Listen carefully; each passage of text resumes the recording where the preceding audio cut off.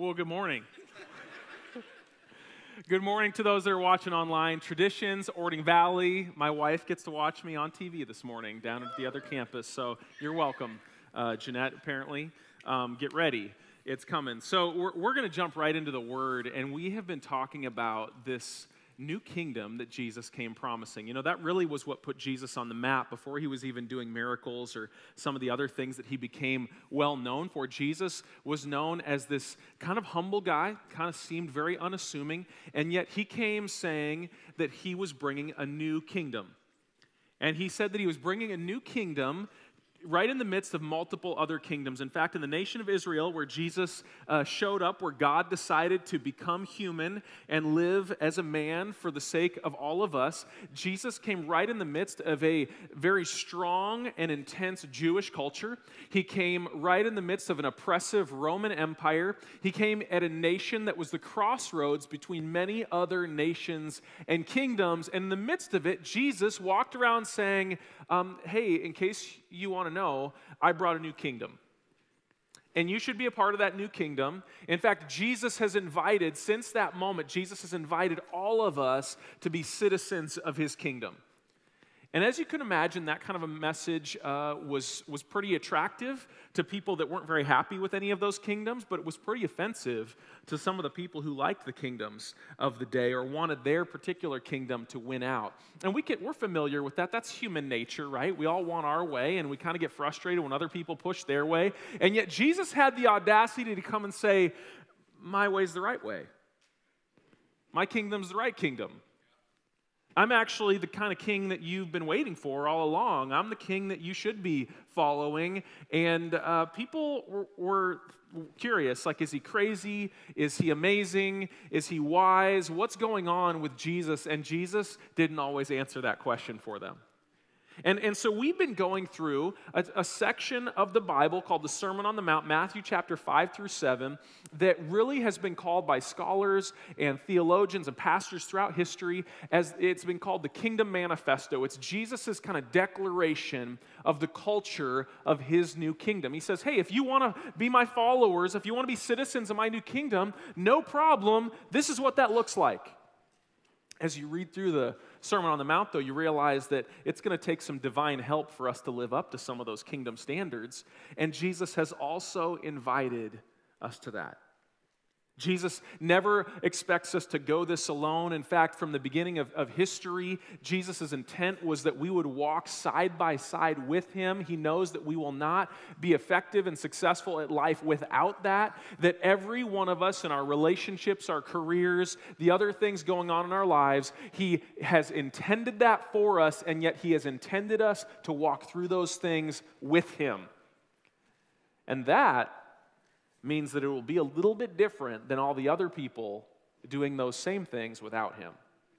And Jesus explains that in the Sermon on the Mount. He calls us to this fairly radical culture shift, to stop living the way our families, our cultures, our nations have taught us to live and start living his way. And his way involves some really unique things. In fact, Jesus calls us to expect to be rewarded for humility and servanthood, and even suffering. Things that the world just frowns upon, avoids at all costs. And he says, I'm going to reward those things way more than I'm going to reward ambition and success stories and you living your best life now or later or whenever. He says, I'm going to reward your humility, your servanthood, your struggles even. I'm going to bring reward to those things. Jesus says that we are called to live in a radical, not a normal, comfortable level of affection, but a radical level of love, even for people that don't like us and people that we don't like naturally. He says, I want you to love them. That's very different than how we are taught by our current civilization to respond to people that disagree with us, that we don't like. What does it look like to love those people? You don't have to agree with them, but what does it look like to love them? And Jesus says, you're going to have to figure that out. And I'm the right person / God to help you. And Jesus calls us to come closer to God through things like prayer and fasting, things that challenge us to live lives of faith, things that challenge us to be uncomfortable in our pursuit of Him. Jesus kind of holds nothing back. He says, hey, I want you in my kingdom, but this is what it looks like to be in my kingdom. And I'm going to help you do it. And so citizenship in Jesus' kingdom calls us to live life differently than the world around us at every level. At every level. From the motives and thoughts that are inside of you, Jesus kind of addresses some of the motivations that we naturally say, well, this is who I am. It's what I'm passionate about. And Jesus says, yeah, we might need to tweak that a little bit back to what I created that for inside of you. This is just the way I think. And Jesus says, it's not the way you were meant to think. He transforms the way that we relate to people, the way that we relate to our kids, our spouses, our friends, our coworkers, our bosses, our employees. He wants to change the way that we naturally relate in all of those areas. Jesus changes what we do with our time and our money. We do not like when people mess with our schedules or our bank accounts. But if you read through the Gospels, Jesus has his hands in all of those. He's like, oh, you were going to spend money on that? That's a bad idea. Stop doing that. Oh, you were going to keep that money for that? You should give it away to something where you can't see the results. I promise you it'll be worth it. Oh, you were going to waste your time on that? I have something better for you to use your time on. It'll cost you more. It'll be harder work, but it'll be way better. Jesus does not hold back. He wants it all. And even our religion, you know, we're participating in a religious activity of sorts this morning, but Jesus says, don't get me wrong, if you turn this into rituals and practices and you subtract the relationship that I want from you, then it all means nothing. And so Christians throughout history have said, well, I guess this is kind of religion, but it's not really a religion, it's relationship first. Because our religion is meant to be a relationship with the one true God. And so Jesus calls us to all these things. And today we're going to look at kind of the central part of the Sermon on the Mount. Matthew chapter 6, 19 through 34. You can turn there in your Bible apps, your Bibles, if you want to. You can write that down if you're taking notes. Matthew 6, 19 through 34. And Jesus challenges us in yet another area. And it's kind of a winding passage. We're going to walk through it this morning. But really the big question is this: what do you really want in life? Jesus asks questions like that, and he relentlessly pursues the answer. He's not mean about it. He's actually very compassionate, loving, kind. As many of our songs this morning addressed, he just knows that if we don't get the right answer, it will cost us. And so he says to all of us, he says, hey, so I see how you're living, but I'm a little confused. What is it that you really want most in life? What is it that you're really shooting for? What is it that you're really trying to get at? Like, what's the outcome that you're hoping for here? Because I see all the decisions you're making, and it's a little bit of a mixed bag. Where are we going with this? And I want that question to ring true for you as we read through the pieces of this passage. What is it that you really want in life? What do you want? What do you want to be remembered for? What do you want to characterize your life? What do you want to be written on your tombstone or maybe posted about you on whatever social media platform is the big deal whenever you pass away? What do you want to be said of you by your children, grandchildren, friends, coworkers? I've been in quite a few funerals lately, and it's amazing to hear the words that are said or not said about people that pass. Right? It will be known what you really wanted. People can read between the lines, and so can the Lord. And so Jesus is going to lead us through a couple of different concepts, asking questions like, what are you investing your life in, your time, your money, your energy? What are you focusing your life on, your eyes, your mind? What is it focused on? Some of you are like, I'm struggling to focus right now, Caleb. Some of you at home, you're like texting someone else and on Instagram while you're watching this sermon. Feel convicted. Okay. But, what are you focused on? Jesus is going to ask the question, what are you worried about? Some of you are like, how did you know? Because it's human nature to be worried about something. Jesus is going to ask us, all these questions because he really wants to know what we pursue. And those things, what we invest in, what we focus on, what we worry about, they really point out what we really want in life. And so let's take a look at Matthew chapter 6, verses 19 through 34.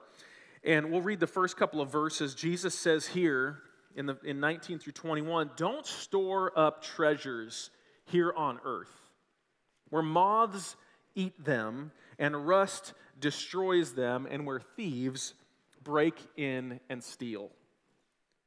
Instead, store your treasures in heaven, where moths and rust cannot destroy, and thieves do not break in and steal. Wherever your treasure is, there the desires of your heart will also be.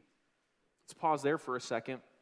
And when Jesus says treasure, he is including money. We'll see that in a moment. He recognizes that money is one of the most cross-cultural, cross-generational idols that human beings struggle with. It's something we all have to deal with, and it tempts us to make it the center focus of our life.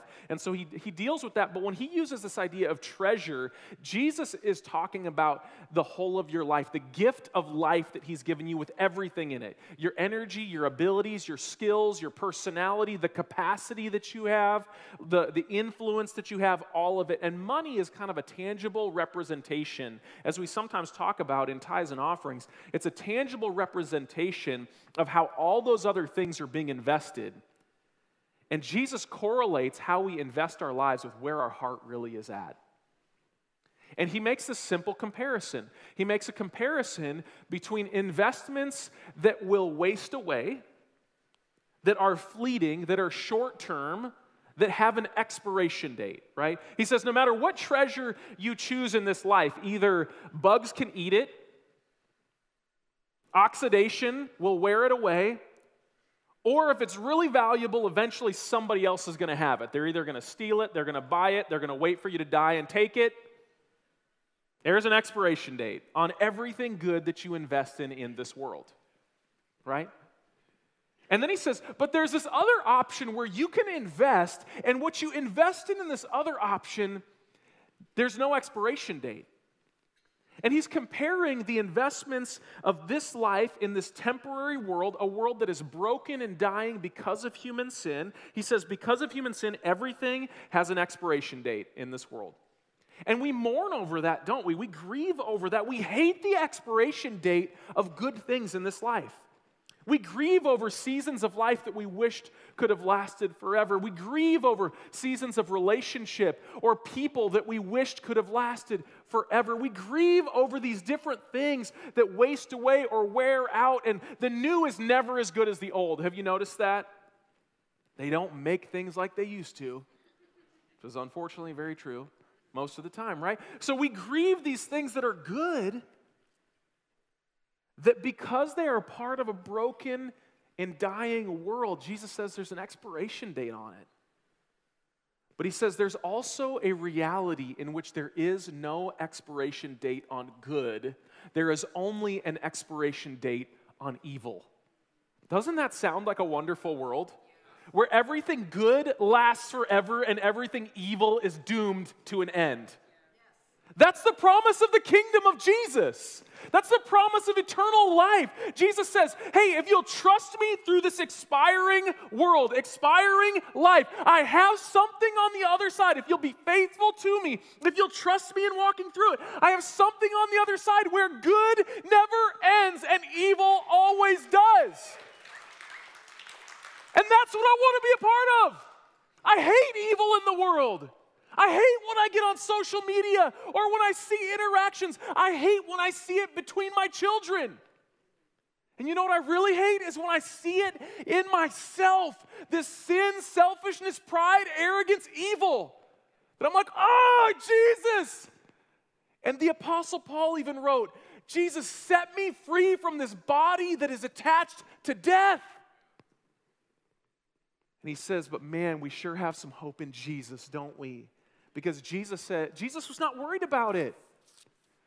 Because Jesus has access to good that never expires and evil that always will.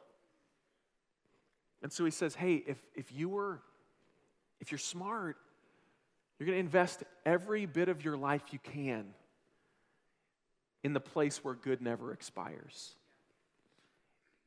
And if you're foolish, you're going to invest as much of your life as you can in a place where you can see the good, but it's not going to last very long. It's talking about this world versus the kingdom. And he says, and I'm watching, I'm curious what you're going to do, because whichever choice you make really shows where your heart is. Shows what you really want in life. And so Jesus is inviting us, calling us to invest our lives in God's kingdom, because investing your life in God's kingdom guarantees long-term satisfaction. And if you're at all involved in the financial world, you know that most good investments are not quick turnarounds. Occasionally people get really lucky and then they tell everybody this is the way, this is the stock to buy, this is the casino to visit, this is the machine to pull, whatever. And how many of us know real satisfaction always requires delayed gratification, right? And Jesus says, that's all we're talking about here. A lifetime of delayed gratification in some of our investments of time, energy, money, skills, whatever God's given us in life, can result in an eternity of it being worth it. And so he calls us to that. And then he kind of puts it in another light here in the next couple verses. He says, your eye is like a lamp that provides light for your body.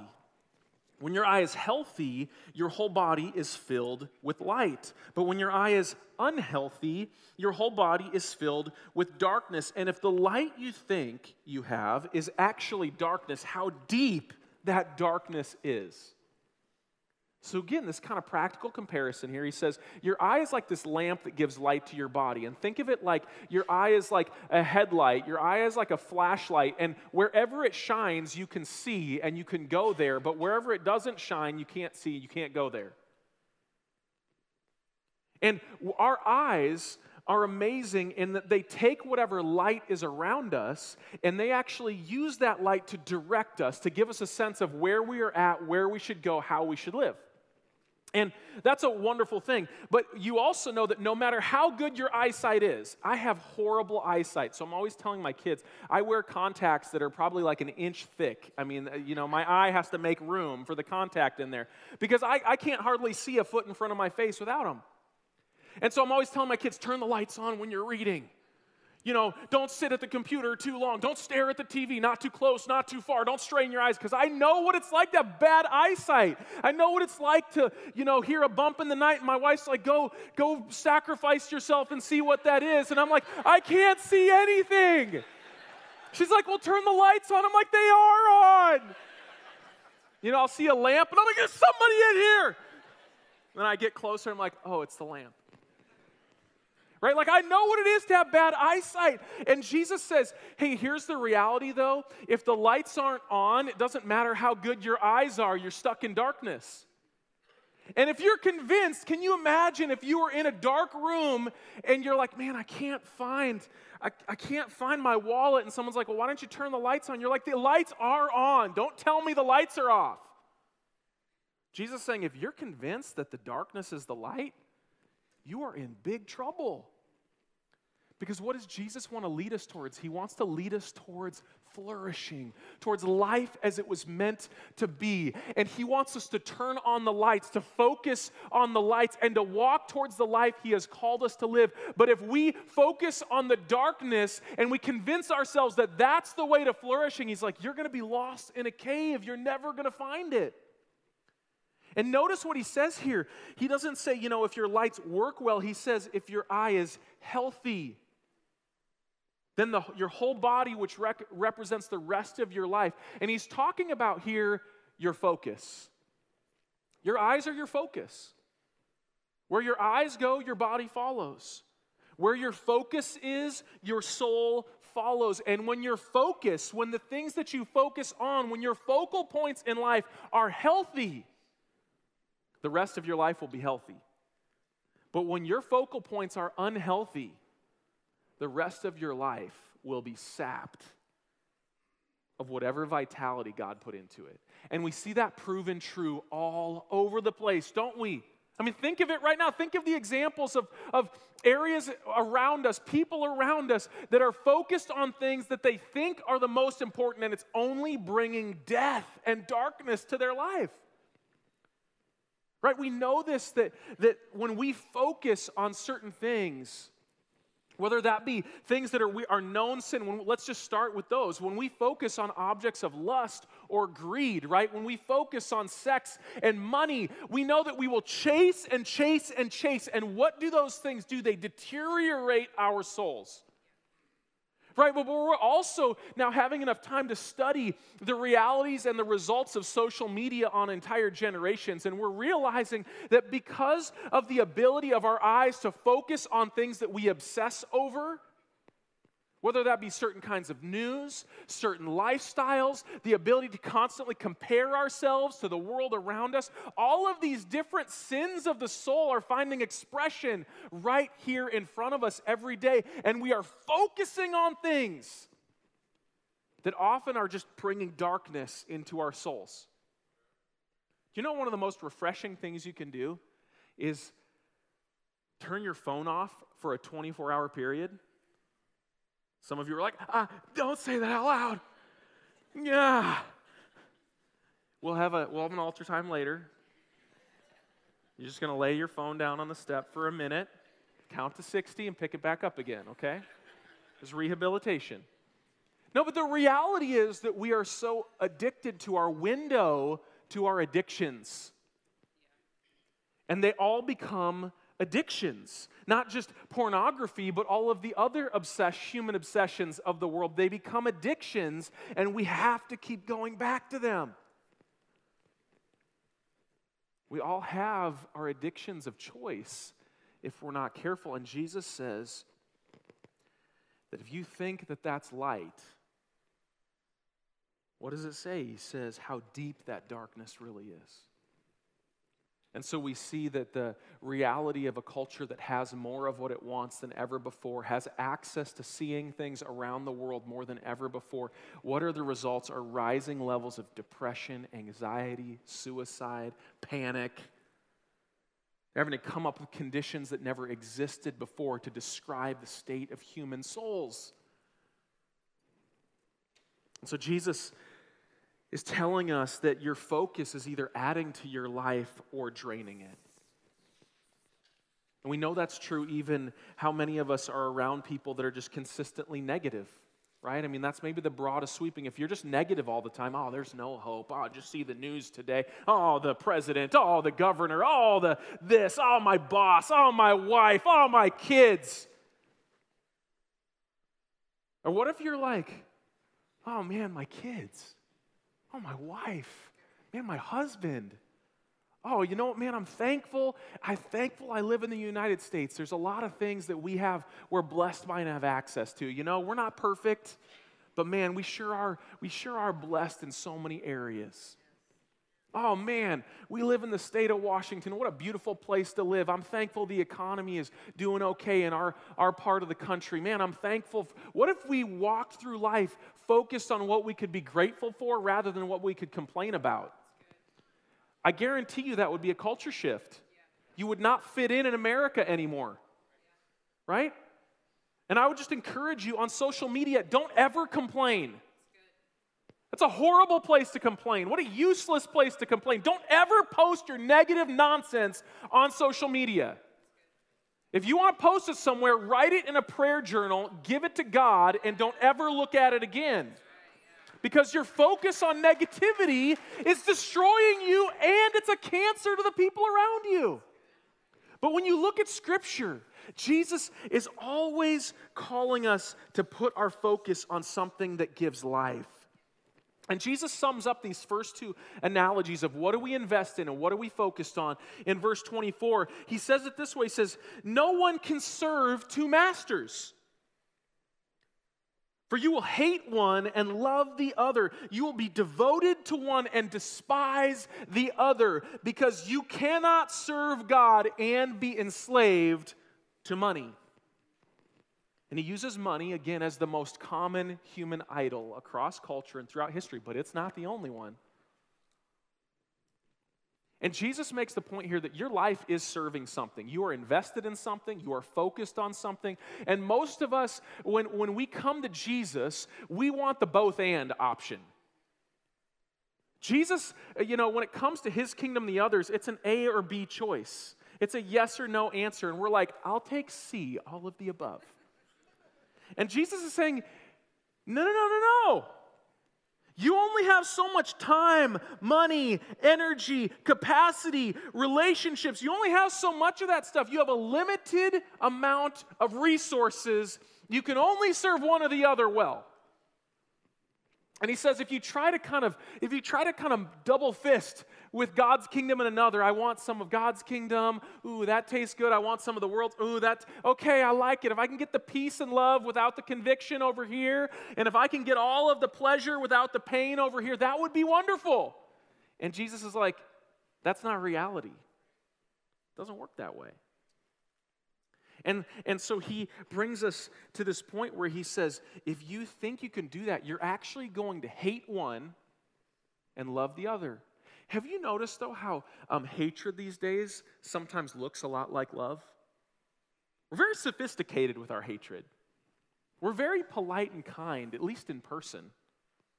That's why we love social media. It's the only place where we feel comfortable being as visceral on the outside as we are on the inside. And so Jesus isn't saying that you're going to openly hate God. He's not saying you're shaking your fist at God and saying, I'll show you. No, he's saying you think that you're loving both, but one of them is going to feel hated. One of them is going to feel despised. And you are either despising what money offers you, or you are despising what God offers you. You can't do both. You can leverage one for the other, and often we leverage God's principles to be successful with finances and never give him the glory or the credit. We can leverage money to serve God's purposes. Money itself is not evil.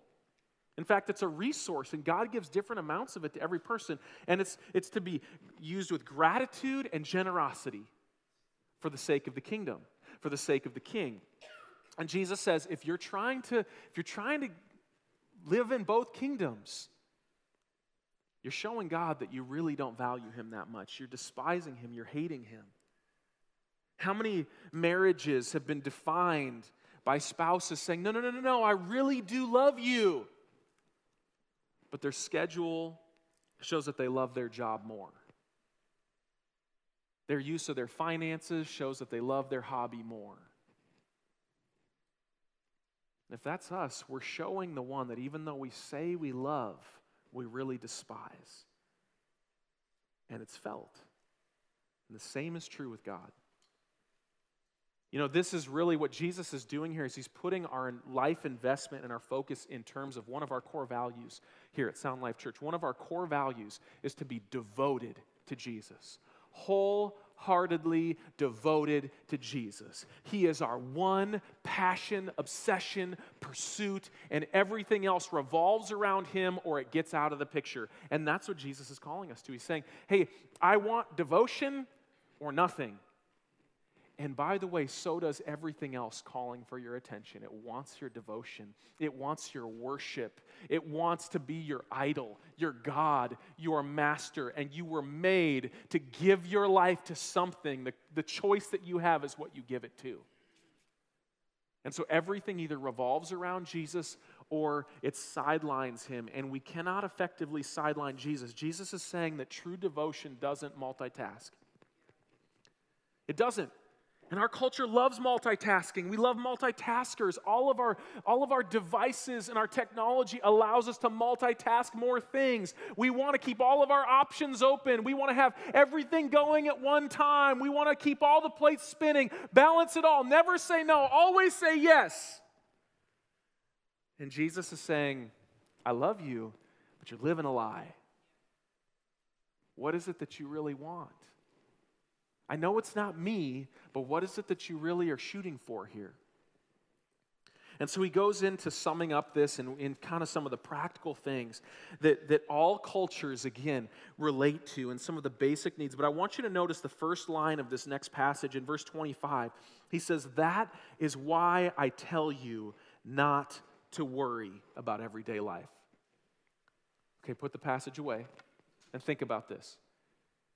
Because you can't serve God and fill in the blank with your favorite idol, because you can't serve both, that is why Jesus is commanding you. You know, when he says, it's translated, that's why I tell you, Jesus is commanding here. He's not suggesting, he's not saying like, hey, don't worry about it. He's saying, I'm commanding you to stop worrying based on this reality that you can't serve God and money well. So stop stressing about how to serve both. In fact, if you're serving the wrong one, that's why you're stressed. And I can tell you to stop worrying because I know that if you'll serve the right one, he will take care of your worries. Let's keep reading.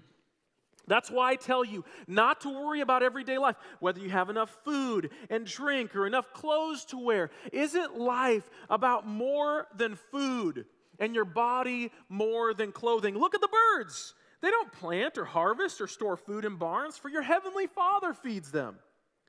And aren't you far more valuable to him than they are? Can all your worries add a single moment to your life? And why worry about your clothing? Look at the lilies of the field and how they grow. They don't work or make their clothing, yet Solomon in all his glory was not dressed as beautifully as they are. Apparently Solomon had some nice clothes. Verse 30, and if God cares so wonderfully for wildflowers that are here today and thrown into the fire tomorrow, he will certainly care for you. He's juxtaposing temporary with eternal and says, if he cares about the temporary, how much more does he care about the eternal? Why do you have so little faith? So don't worry about these things saying, what will we eat? What will we drink? What will we wear? These things dominate the thoughts of unbelievers, people who don't believe in God, but your heavenly Father already knows all your needs. Let's pause there for a moment. Jesus addresses some of the most basic functional needs of all of our lives, that we wake up every day, and by the way, good job, you decided to wear something today, well done. You know, maybe you ate or coffee was your breakfast, but you're already like thinking about lunch or second breakfast or whatever your food of choice is. You know, but we wake up every day with these needs for food and clothing, shelter, some of those basic needs. And Jesus says, how much of your time do you invest and focus on those things?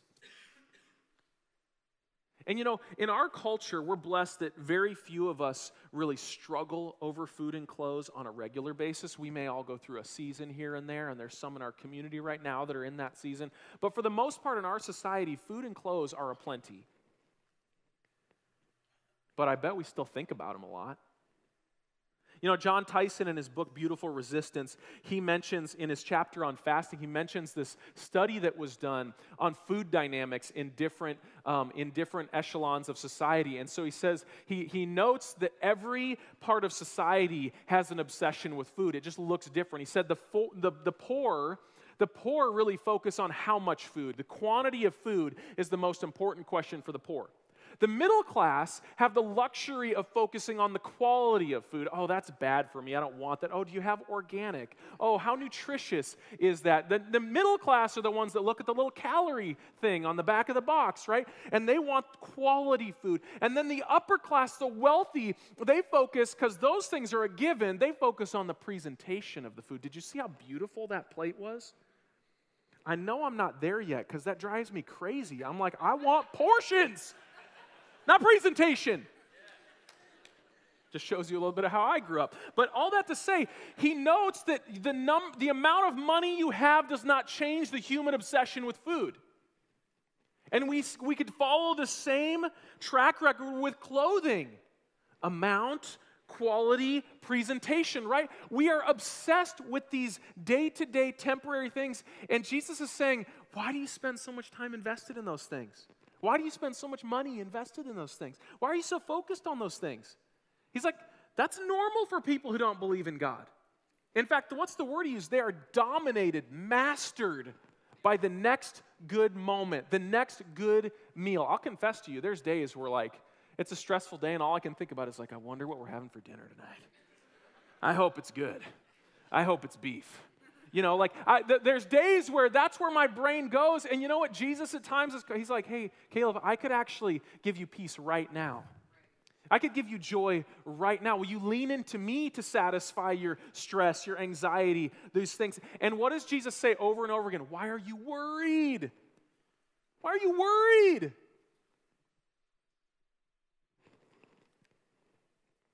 Jesus is pointing out that just like the God-money dynamic, that our obsession with those things is not only a waste of time. Worrying is not only a waste of time. Worrying is actually a symptom of idolatry. Now, I will say that worry, anxiety, those are natural parts of the human experience. If you're like, man, I worry a lot, Jesus isn't guilt-tripping you. He's saying, be careful, because that worry says that you're probably caring too much about the wrong things and not focused enough on the right things. And that's not to minimize some of the clinical realities that some of us deal with. It's not to minimize some of the trauma that creates a history of depression or anxiety. But I do want to remind you that Jesus does not give any excuses. He says, do not worry. And when we say how, he says, come to me. Come to me. Come closer. Why? Because Jesus guarantees your restoration. He guarantees your healing. He guarantees your wholeness. He does not show us the journey each of us will take to get there. And sometimes it's a long journey. Sometimes it's a momentary miracle. We don't always get to pick which. God knows which is best for us. But Jesus says, hey, I know that it's normal in your culture. It's normal in human nature for you to worry about all these things. But that's not an excuse. Because I have something better for you. And he's not denying our needs. And let's skip to the end of the passage, verse 34. He says, so don't worry about tomorrow. There's that command again. Don't worry about tomorrow. Why? Because tomorrow's going to be easy? Because God's going to make it all better? Because he's going to solve all your problems? No. Don't worry about tomorrow, for tomorrow will bring its own worries. What? So today's trouble is enough for today. Thanks, Jesus. Jesus isn't denying the struggles that we have. He's not denying the brokenness of this world. In fact, what did he say in his final words to his disciples? He said, hey guys, in this world, you are guaranteed to have trouble. Remember, broken, dying, temporary, ruined by sin. In this world, it was made to be good, but you're guaranteed to have trouble. But he said, don't worry. I will give you my peace. And the testimony of the disciples writing in the New Testament is that peace does not make sense. It surpasses understanding. Why? Because it's peace in the midst of trouble. It's peace when you have all the reason to not feel peace. If you're in our Bible reading plan today, Nikki Gumbel, who writes the devotional piece, he talks about meeting this pastor who was unfairly accused. He's in a prison, and he opens the message in the prison, a prison that had horrible living conditions in a third world country, a prison he would probably never get justice in. He would probably die of some horrible disease. He was underfed, underclothed, had a lot to worry about. And he said it struck him that the minister opened the message in the prison that he would probably never leave alive. And he said, God is good all the time. How did he do that with so much trouble? Because the testimony of Christians is not that their life goes perfectly. It's that as they draw closer to the God who promises these kinds of crazy things, God actually answers his promises. He meets you in the place of pain. He says, oh, the devil will give you that kind of brokenness. Well, I will up his ante with more peace than he can take away from you. I will up his ante with more joy than can be stolen from you, because that is the promise of a kingdom where the good keeps on being good and the evil expires eventually. But Jesus says to us, which one do you want to live in? And verse 33 really sums up. It is the central point of the entire Sermon on the Mount. He says, seek the kingdom of God above all else. Not along with everything else, not as part of everything else, not after everything else, not when it feels good to you, not when Caleb preaches better than other times, not any of those. Above all else, seek the kingdom of God. Pursue. Seeking means a relentless effort, an ongoing going after it. I will get the kingdom of God even if I lose everything else. And Jesus says, if you will seek the kingdom of God above all else and live righteously, which isn't magic, that just means to do the things that are right. Do the things that you know are right to do. If you will do those things, what does he say? Seek the kingdom of God above all else and live righteously, and he will give you everything you need. And you know what he wants in your heart? He wants you to say, game on, Jesus. I will play that game. I will do my part. I will toe my line, and God, I want to see you toe yours. Jesus is like, that's what I've been waiting for. That's the life of faith I'm talking about. That's the kingdom of God. That's the new kingdom. We can win at this game.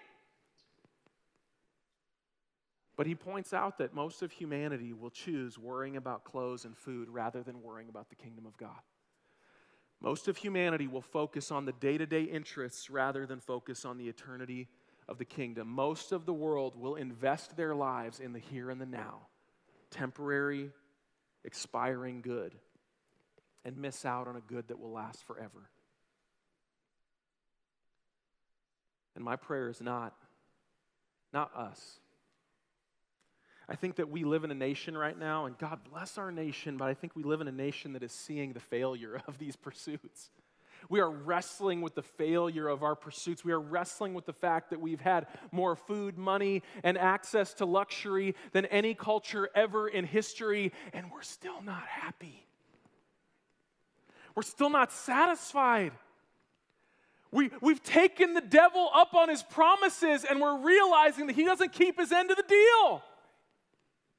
The world's seen it throughout history. The wealthy of society have always had this testimony that, like, man, I got everything and I'm still not happy. I got everything I could have and I'm still depressed, discouraged, anxious. But now we have a whole society full of people that have experienced that. And what are the results? Angst, anger, rage, depression, frustration. We don't even know what to do with it. And Jesus is sitting here and he's saying, hey, why don't you stop worrying about that stuff? Which, how do you think people that are frustrated, when my wife's like, hey, Caleb, stop worrying about that, how do you think I react to that? I want to prove that what I'm worrying about is actually, I don't want to be embarrassed like, oh, you're right. I'm like, what do you mean? This is serious stuff. Jesus says, I got that part under control. Why don't you get yourself under control? Why don't you direct your own heart towards me, and I'll take care of the rest? And that is a step of faith. You know, there's so many applications to how we invest our lives, focus our lives, what we worry about. But I really feel like the Lord wanted me to address the issue of anxiety for us today. That so many of us live with a ongoing level of anxiety, myself included. I wrestle with anxiety off and on. I mean, I have since middle school. And so often I'm learning that when I feel this like tenseness of anxiety, this kind of like panic mode rising up inside of me, I'm learning to just go to Jesus with that sooner rather than later. I'm learning to not exhaust myself trying to run from it and just go to Jesus and be like, Jesus, I don't even know what I'm anxious about right now. I'm just anxious. And the Lord leads me through that. He's like, Caleb, do you trust me? Yes. Caleb, have I taken care of all your needs in life? Yes. Caleb, have I blessed you beyond what you know you could do for yourself? Yes. Caleb, can you trust me tomorrow? Yes. And as I have that conversation with God, peace replaces anxiety. That's how it works in my life. Jesus wants to lead you through his way of doing that in your life. And I just want to ask you this morning, if you are tolerating anxiety as the norm in your life, would you press into the kingdom of God in a way that you never have been before? Would you press into Jesus? Because you know what I think he wants to do? I think he wants to bring freedom. I served under a pastor who would say over and over again, he would say, if you take care of what God cares about, he will take care of what you care about.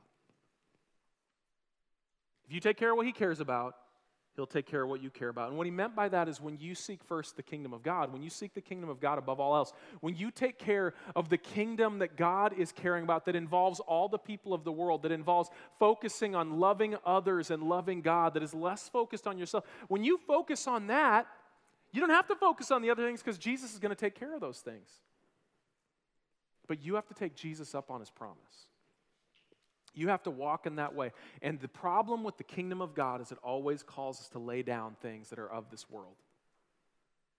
In order to worry about the kingdom of God, you are going to have to stop putting time and energy and money and focus and worry onto some other things in your life. Some of you have had to do that to save a marriage, and it's been worth it. Some of us have not done that to save different relationships, and we feel the pain and the angst of that. Right? And it's the same with God. He says, hey, let's do the work. If you will take care of what I care about in your own life, in your own circle of relationships in the world, if you will live righteously the way you know to live, I will take care of the other things that you care about. You know, one of the best ways for us to I talk to a lot of parents who are concerned about their kids growing up in a difficult world, an ungodly world, and all sorts of those things. And you know, there's things as families and churches that we are responsible to do to care for our young people. Do you know the absolute best thing that you can do? Parents, grandparents, seek first the kingdom of God.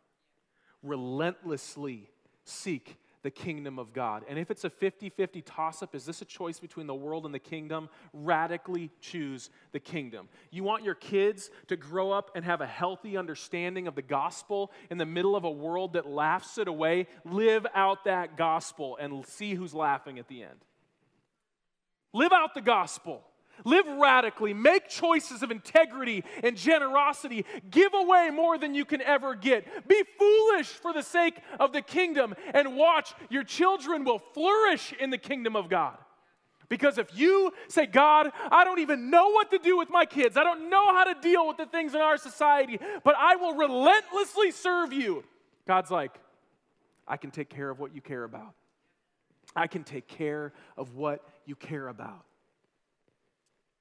Stop being anxious about your kids. Stop being anxious about your finances. Stop being anxious about your job. Stop being anxious about all these other things. And start being concerned with the kingdom of God. What does it look like for you to live like Jesus at your workplace? What does it look like for you to lead your business in a direction that does not worship the almighty dollar, first and foremost? You need some good business thinkers to think about that one. What does it look like, educators in the classroom, for you not just to live up to the norms of society, but to think about the flourishing of the people in your classroom? What does it look like, moms and dads, to value the legacy of your children more than what your 401k is going to look like? What does it look like to invest yourself in things that matter in the kingdom, relationships and good that will last for eternity? Would you bow your heads with me this morning?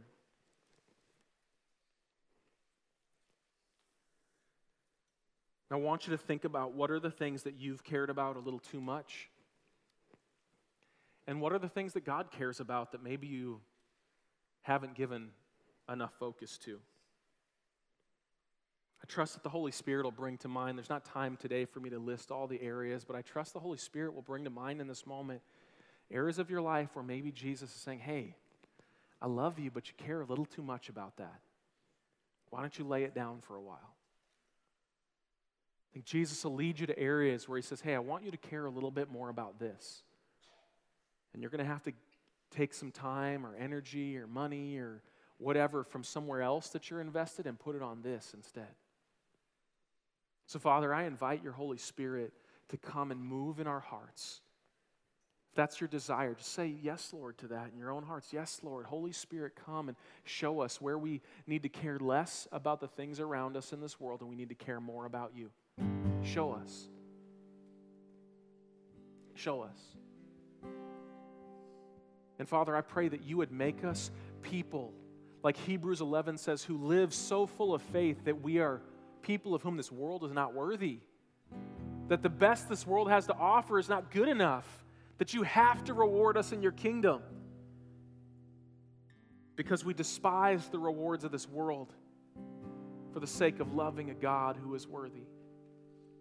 Move in our hearts, burn in our hearts a passion for your kingdom, Lord. Thank you for doing the miracle of faith in us. Help us to live it out in Jesus' name. Amen.